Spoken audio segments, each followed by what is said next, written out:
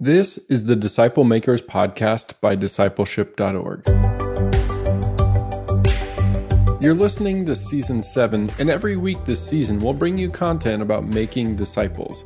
Discipleship.org brings together other like-minded organizations, and they're all focused on making disciples. Our goal is to help you become a Jesus-style disciple maker. Today's track session comes from Lifeway's track at the National Disciple Making Forum called The Discipleship Pathway. In this session, you'll be hearing the importance of answering the question, who are you? And then in the next session, where are you going? But we must answer these individual questions in light of who we are as a church. Where are we going as a church? And what's the primary purpose of the church? The ebook called Discipleship is the Core Mission of the Church by Bobby Harrington was written to help you answer questions just like that. And in case you didn't catch it, the core mission of the church is discipleship. But how do we know this, biblically speaking, and why is it important? Download this free ebook to learn more. Go to discipleship.org/ebooks and look for Discipleship is the Core Mission of the Church by Bobby Harrington. You can also click in the link in the show notes of this episode for direct access. And now for today's episode. Today you'll hear from Andrew Hudson, and he asks the question, where are you going? All right, guys. So a few carryovers, a few new faces. Good to see y'all. Welcome back. So in our first hour together, we were talking about our identity, who we are. And so now that we have who we are, we're going to go where we're going next, right? So we're talking about vision and then mastery. And I have more pictures of my little girl for those of you that were here last. All right. So, going back to Alice in Wonderland, my favorite movie growing up. So the first question she was asked was, who are you? And then the Cheshire Cat comes along and says, where are you going? Does anybody remember her response? Uh-oh. Go to Neil. Go to Neil. I'm going to the council. We switched rooms on you. Okay. Sorry about that. No worries. So. If you don't know where you're going, then anywhere you go. That's right. That's right. And then the Beatles redid it as well. Good job. If you don't know where you're going, then any road will get you there. Okay, so we're going to talk about vision statements, vision ideas. This is a pretty good vision statement, right? So respect, integrity, communication, and excellence. Those are pretty solid words, right? We treat others as we would like to be treated ourselves. We do not tolerate abuse or disrespectful treatment. Ruthlessness, callousness, and arrogance do not belong here. Does anybody know where these words, values, and vision statement came from? Any guesses? It's Golden Rule. It's a company. It's a real company. Any idea? Respect, integrity, communication, and excellence. Wow. Apple. Good guess. Any other thoughts? Do y'all remember this little company? So, Enron managed the world's largest portfolio of natural gas contracts and pioneered innovative trading products. The company was on Fortune's most innovative in the U.S. several years running and reached number 7 on the Fortune 500 list in 2000. Its bankruptcy in December of 2001 was the largest such filing in U.S. history. The name Enron became synonymous with corporate greed and corruption. And its demise cost employees and investors $70 billion. Right? But if we go back to their vision statement, like it doesn't line up. Right? So where are we going? Right? So we're going to work on some of this. Rio Olympics. Everybody remember this? We had a blast going through some of these old pictures. So Michael Phelps became the most decorated athlete of all time, but you also might remember this fun stare down. Simone Biles became the most decorated gymnast. Well, we also had Ryan Lochte. Y'all remember this a couple of years ago? So the Brazil Olympics had beautiful arenas, right? They went all out. Do y'all know what those look like now?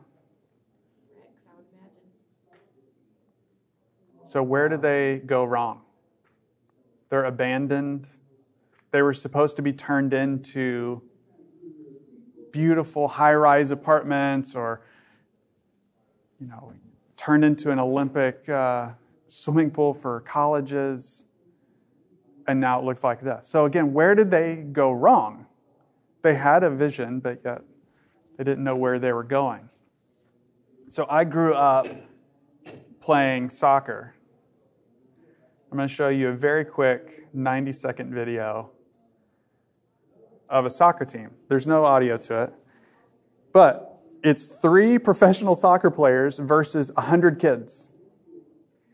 So these professional soccer players came in. They had vision. What else do they have? They have expertise. Oh, that kid got a foot on one. Yeah. They understand how to play the game, whereas these kids are just following wherever the ball goes. All those goalies. And they score. Right? So what does it look like for us? Are we the group? They have hurt the feelings of all and them being so proud and glad. Yeah. So are we the group of 100 kids running around following wherever the ball goes? Or are we the 3 professional expertise soccer players that know how to play the game? There's got to be something more to all of this, right? So as we're leaning into discipleship, where are we going? Micah 6:8. Mankind, he has told each of you what is good and what it is the Lord requires of you. Super simple. To act justly, to love faithfulness, and to walk humbly with your God. This word walk is interesting in Scripture. There's something different about the word walk. What does it mean to walk humbly with your God? So if you look in Genesis 5, there is a genealogy of the first humans, right? So Adam says he was alive for 60-some years, and then he gave birth to Seth, and he lived 900 more years, right?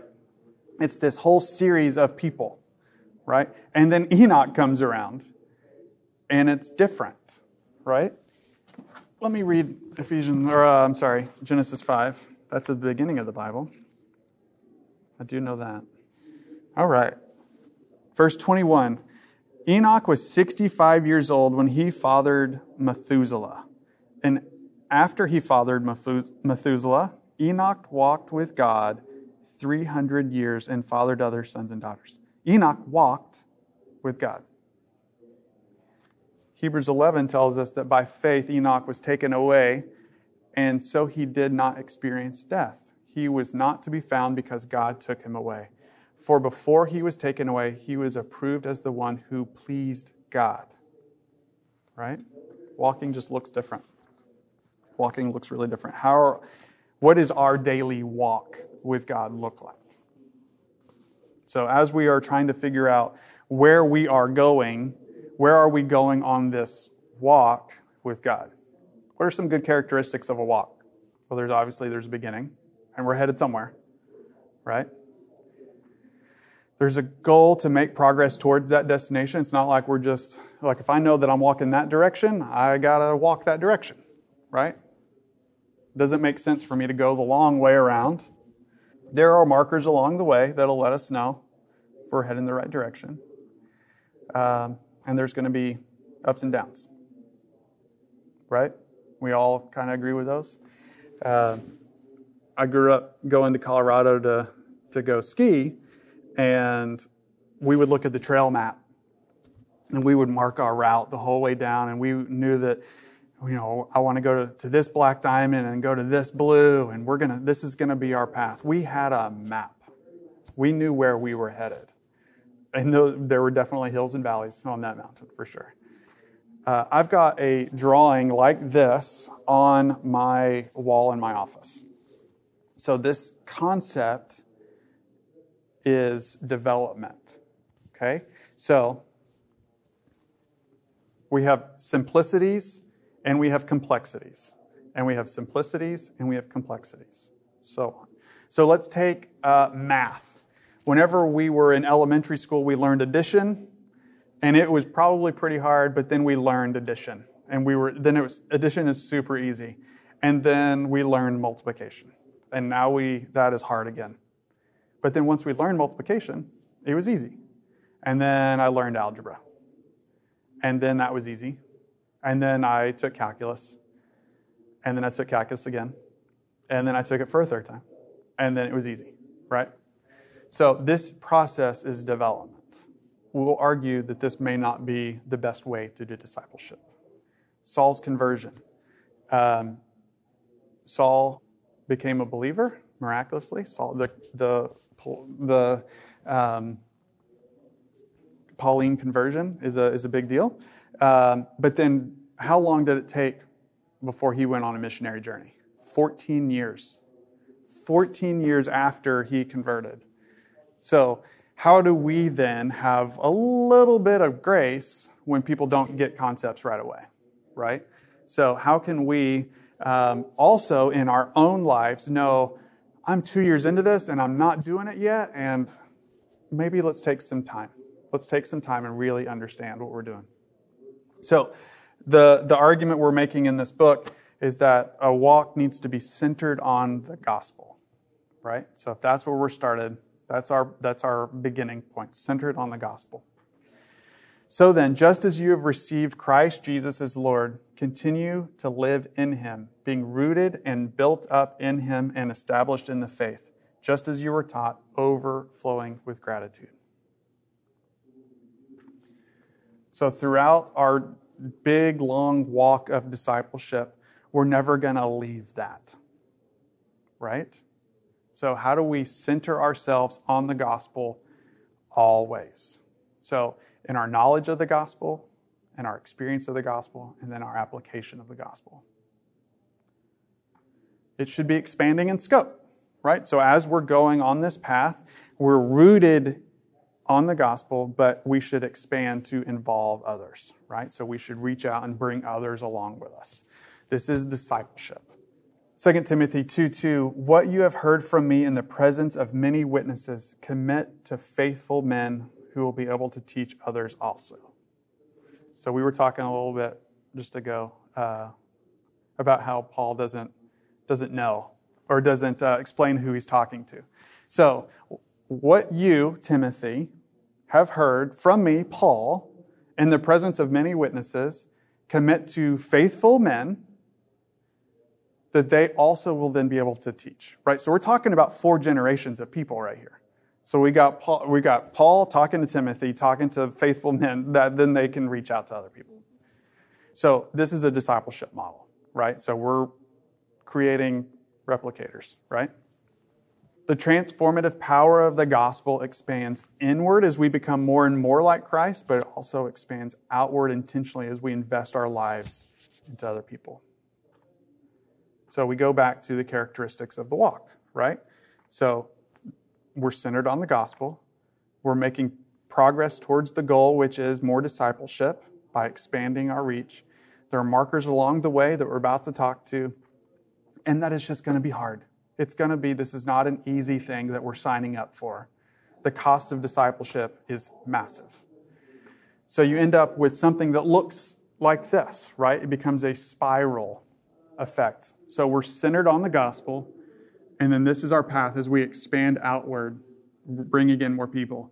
These are the 8 signposts along the way that Lifeway's largest research project of its kind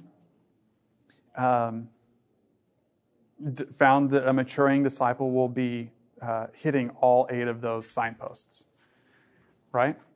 So what does it look like displayed in real life? First, we have the ditch of education. I know that if I can just learn how to do things right, if I know all of the right answers, then I'm going to be good, right? This is where we get into a theological debate. Go, therefore, and make disciples of all nations, baptizing them in the name of the Father and the Son and of the Holy Spirit, teaching them to observe everything I have commanded of you. Right? It doesn't say, teach them your head knowledge. It says, teach them to observe how you're doing it. So we've got to not just have head knowledge, we've got to have action. Then we have the ditch of behavior, which is the other side. So if I can just make myself good, then everything will be right. If I can just talk a certain way, if I can just not do things, then that'll make me a better Christian, right? We fall into those 2 ditches a lot, right? If I can just learn how to do it, or if I can just act a certain way, right? So we've got to balance those 2. 2 Corinthians 3:18, we all, with unveiled faces, are looking up as in a mirror at the glory of the Lord and are being transformed into the same image from glory to glory. This is from the Lord who is the Spirit. So, as we are trying to act better, it is God that we are exuding. Discipleship changes the way we think. It changes the way we believe, the way we feel, and ultimately it changes the way that we act. Right? So if we can change the way that we think, if we change the way that we believe, the way that we feel, and the way that we act, we can become more like Jesus. So the 8 signposts of discipleship, we're going to walk through. If y'all have a book, I'm going to do a whole lot from page 20. Engaging with Scripture. Okay, so these are in no particular order, but they are the 8 signposts that this research project figured out were evident and clear in all maturing believers.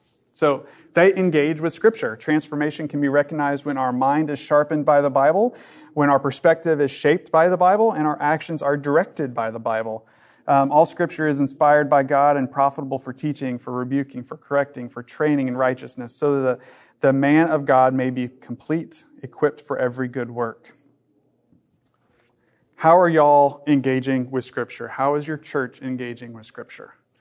Is there, from the top down, is there motivating communication about engaging with Scripture? Discussion, yes? No? Yes? It's a pillar. It's a signpost. So, engaging with Scripture. What does it look like to obey God and deny self? Discipleship is the process of obedience to the one who is an authority over you. Transformation can be seen when we progressively set aside earthly delights for kingdom priorities. Long ago, I was given an illustration about authority. So we are at the expense is not the right word. The authority over us. We are at the power of the authority over us. So if I were to lie, and if I were to lie to y'all may not like me anymore, right? So there's not a whole lot of authority between us, right? If I lie to my wife, then she's really not going to like me. But if I lie to my government, which has more power over me, then that's called perjury and I could go to jail, right? But if I lie to the king of the universe, right, that's called sin, right? And so what does it look like then? Discipleship becomes a process of obedience to the one that is authority over you, right?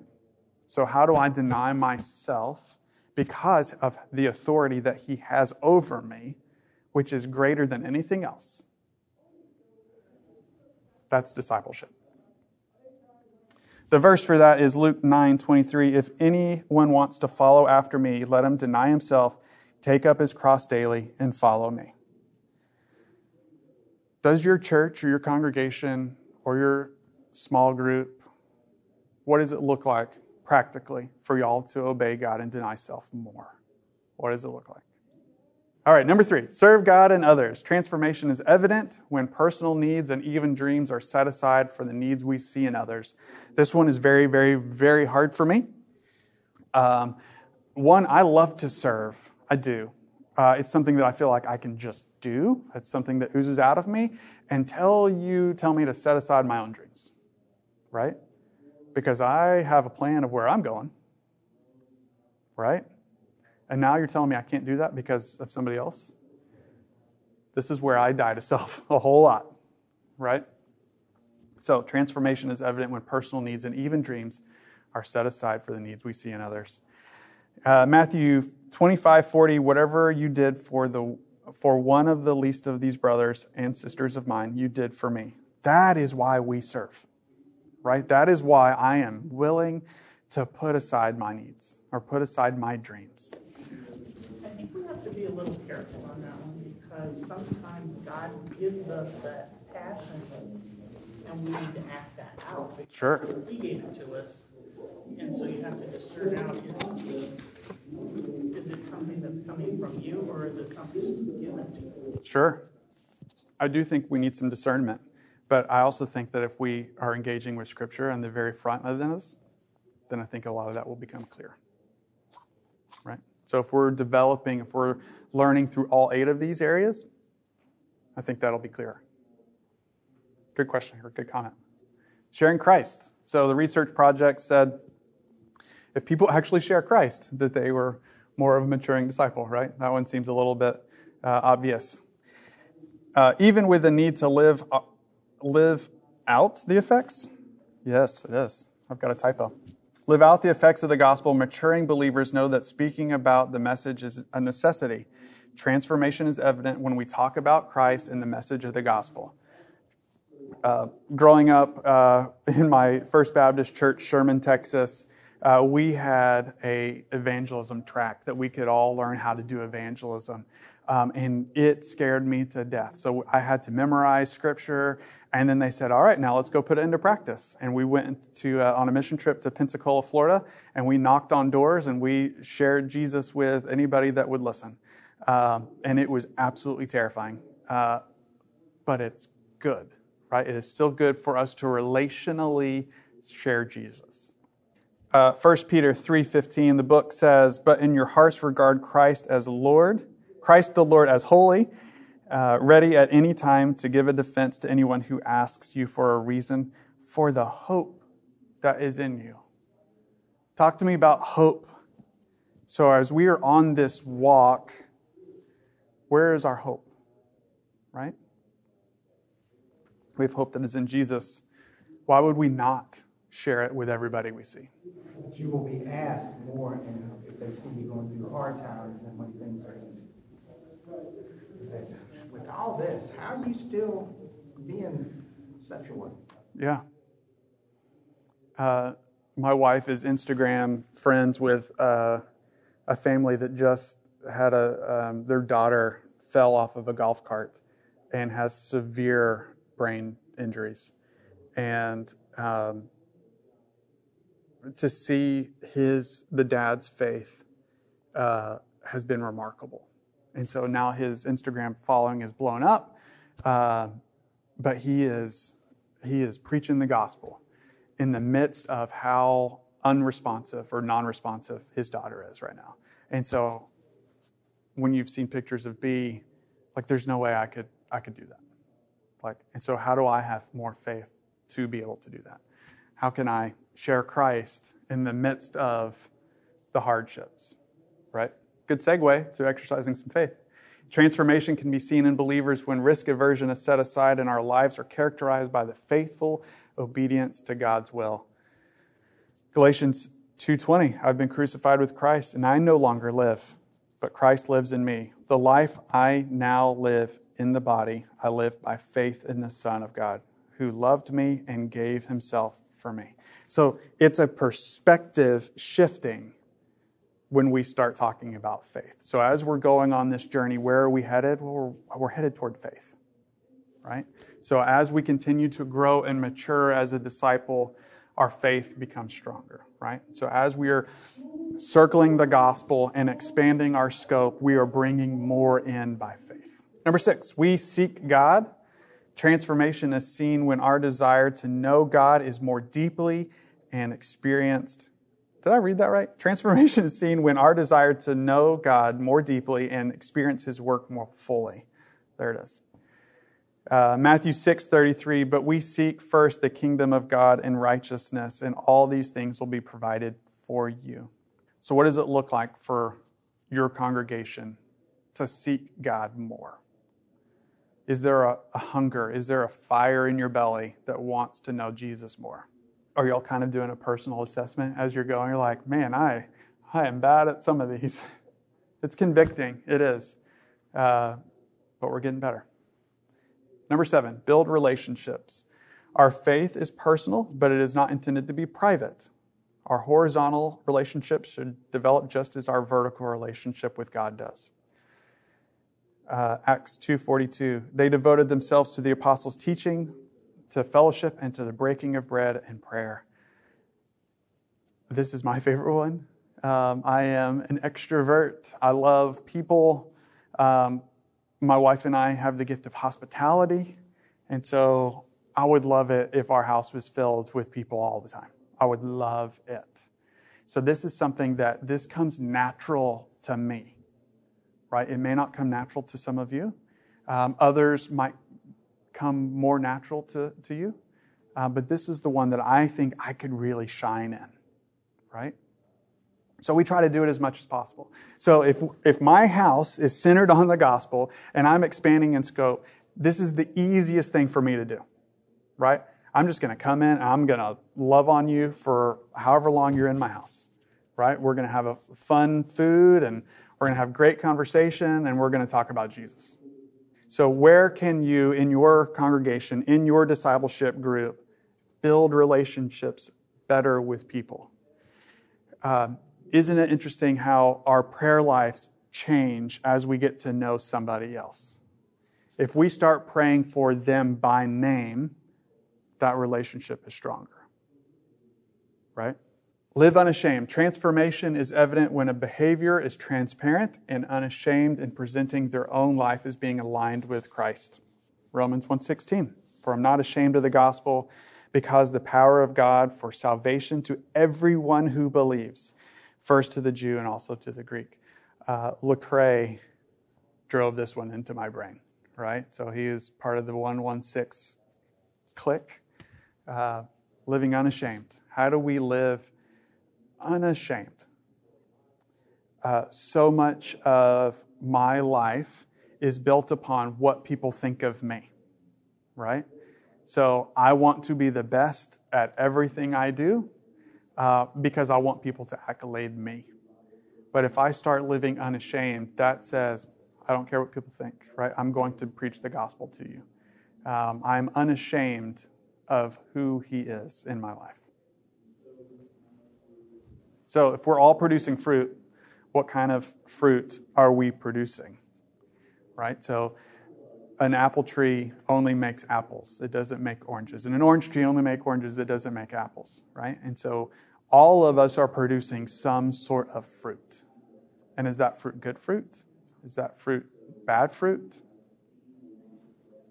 How do we make good fruit?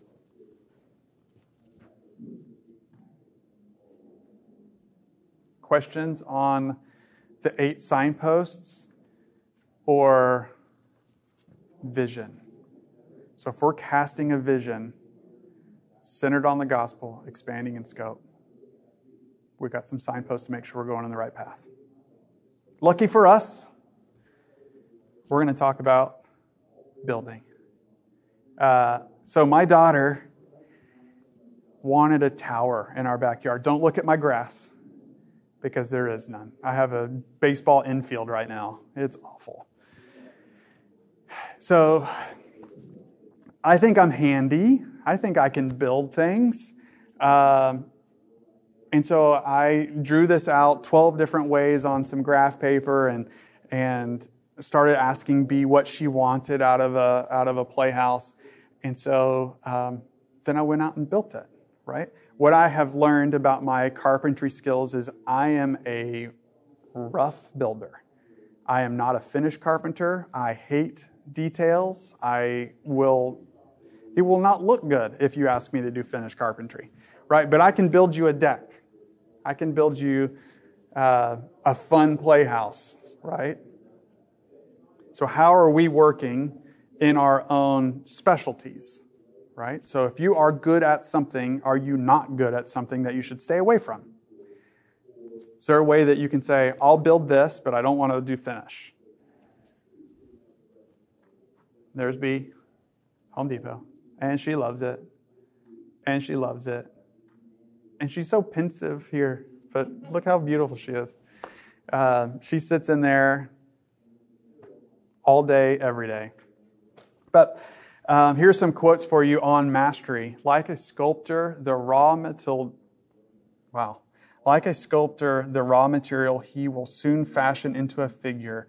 We are merely born with the capability to do it.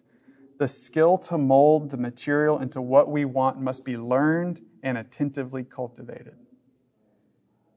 So we go back to Paul and his conversion. It took 14 years for him to learn and actively cultivate.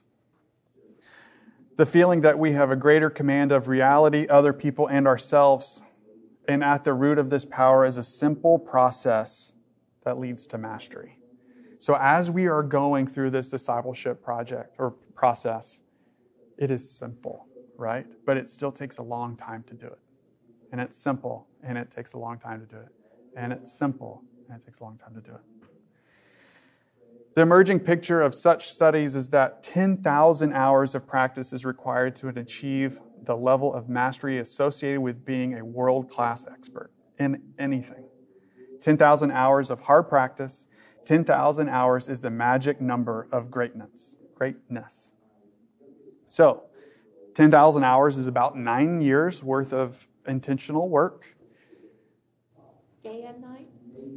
24 hours? I mean, 40, 50 hours a day. Or 40 a day. 40, 50 hours a week. Okay, After nine years will get you mastery. So what does that mean for y'all in your context? How long have y'all been doing discipleship? It's okay to not feel good at it. Right? I am not the best evangelizer. I'm not the best at denying myself. It's a process that takes time. Eugene Peterson, who wrote The Message, says it's the long obedience in the same direction. Right? I think that's the easiest quote to memorize. Mastery just takes time. I got another email. Mastery takes time. So, what does it look like in y'all's context? In your church, how long has your discipleship program been going on? Forever? Never. Today's a great day to start that. It took 15 years to really turn the church around with the uniform program. Right. And now where are you today? I don't think you ever get there, but we're much farther along than we were 15 years ago. The makeup of the church and what is totally changed. It's 180. That's good. That's good. Centered on the gospel. Oh, yeah. Expanding in scope. Yeah, and you have to be careful. We're a small community. We got accused of being a vulture. Sure. So we tried to keep it community, not really a church, but a community. So you may go to a different church, but this is still a discipleship program that we're doing, and most of them are not at the church. Right. So you can pull Are a they community. taking your process to their church? No, we're doing it for the most part, at home in small study groups. It's easier to build relationships that Yeah, way. no, I mean, but are they then taking that? Some of them are, yes. And doing small Yes. groups out of Kinda their you're people trying to out use of their the- church? The compounding Yeah, philosophy. thing. to get the multiplication. Right. And and it's a worldwide ministry thing, but it's headquartered, believe it or not, in Robbinsville. But Oh, okay. yeah, so it's taken 15 years. He's actually been there 20, and really start with Heart of the Church has taken about 15. Yeah. That's great. That's great that you've got vision for even farther, right? So if it looks like this, and we're talking about mastery, and it just takes time to do this, luckily for all of us, right, Bible Studies for Life is that long tail study plan. So we're going to hit all 8 of these every single year. So this is the tiniest. I'm sorry for this. This is so small. This fall, we walked through simplicity, finding contentment in a busy life, and how to know God's will. And so these were the 2 we tackled in the fall, right? So we were talking about obeying God and denying self and then seeking God. This winter, we're talking about answers to tough questions, defending what you believe. It's an apologetics study. And when life gets hard, big questions about pain and suffering. So we're talking about sharing Christ, and we're talking about exercising faith, right? So these are our 8 that we're going to walk through every single year. And if y'all go to BibleStudiesForLife.com, there you can sign up, and you get 4 free sessions. I've got books up here that's an entire quarter worth. And so if y'all want to take more of these, I don't want to take these back to work. So if y'all want to take more of them, you're more than welcome to them. Also, this is my email address. Please email me. I'll send you how to know God's will. I know that you were talking about contentment earlier, Terry. I can send you that one if you would like. Please send me emails asking questions. I would love to be a good resource for you guys. And we're really happy to help. So, andrew.hudson@lifeway.com. But I'll send you a digital copy of How to Know God's Will, which is from this fall. Discipleology. Discipleology is a new podcast that Michael Kelly and I are doing.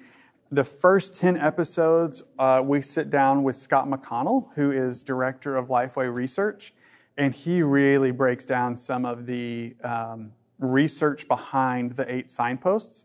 So I am a mere peon when it comes to Scott McConnell and his brilliance of his research. So he really breaks it down. And then after the first 10 episodes, we're sitting down with pastors, a wide variety of communities. So our first episode was with a student pastor in Baltimore, Maryland. Their church is 90% homeless and unemployed, and it's the largest church in the state of Maryland. And it's about 150, 200 people.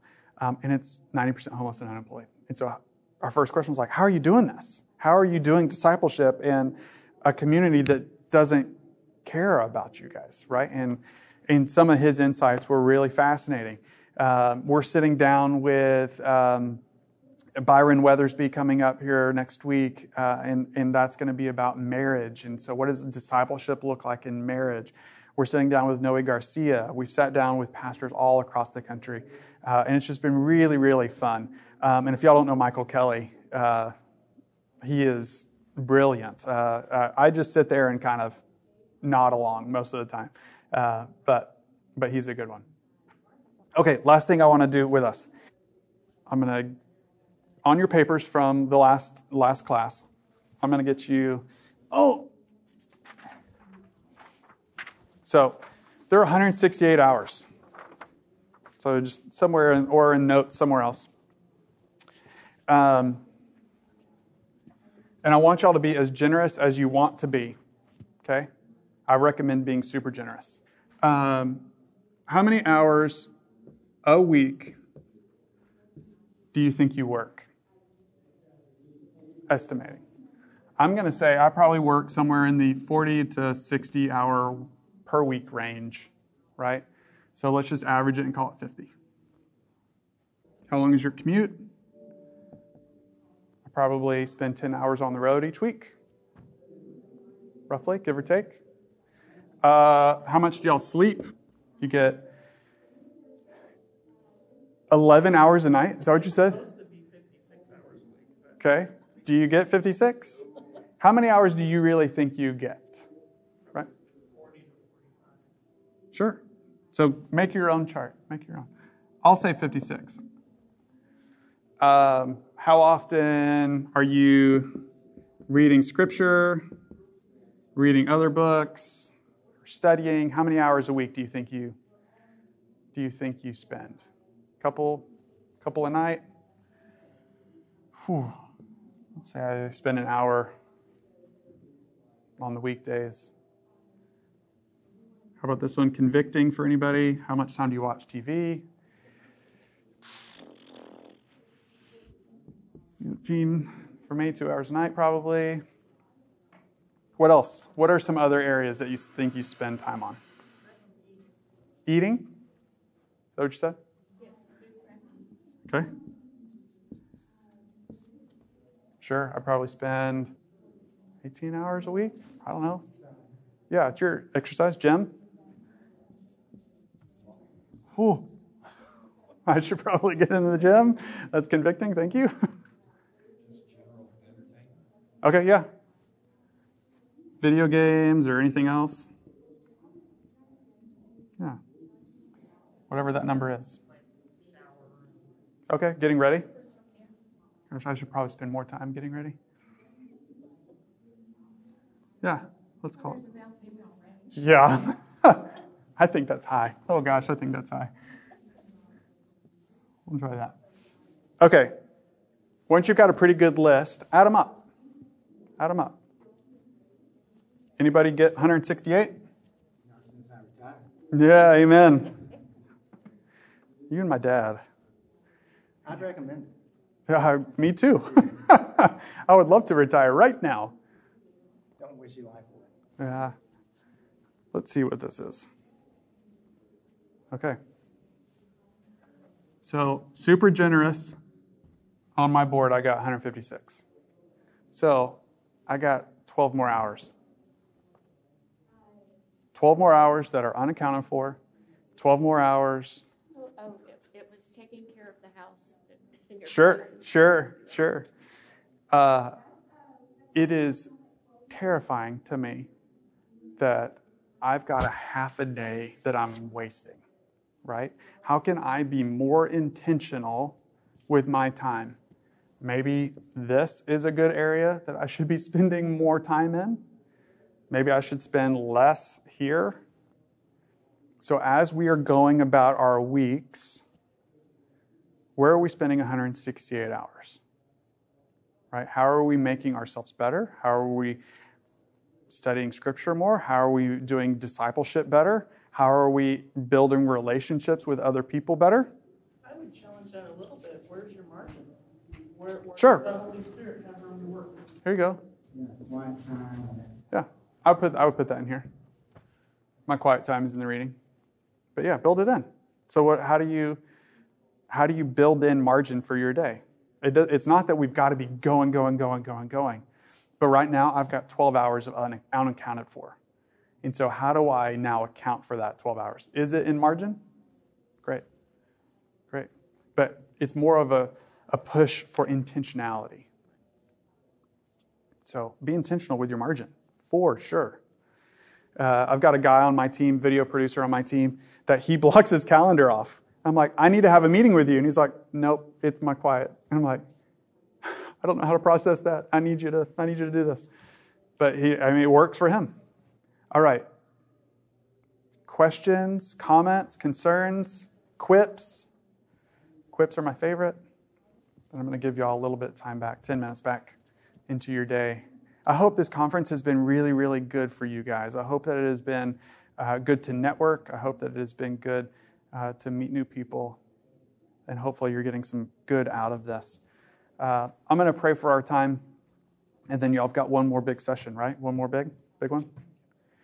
Lord, we thank you for today. Lord, we thank you for the cross, and we thank you for your gospel. Lord, we ask that it would become fresh to us again, that it would be new, and that you would replenish our souls. Lord, we ask that you would be in our thoughts and in our prayers. Lord, that we would glorify your name and that we would tell the people around us about you. Lord, that you would give us the words to share and that it would be clear. Lord, and that our passion would be for you. We love you and we thank you. Amen. Guys, I appreciate y'all coming into my class. That's it for today's episode. Check out the ebook that goes with this podcast episode called Discipleship is the Core Mission of the Church by Bobby Harrington. Go to discipleship.org/ebooks. See you next time.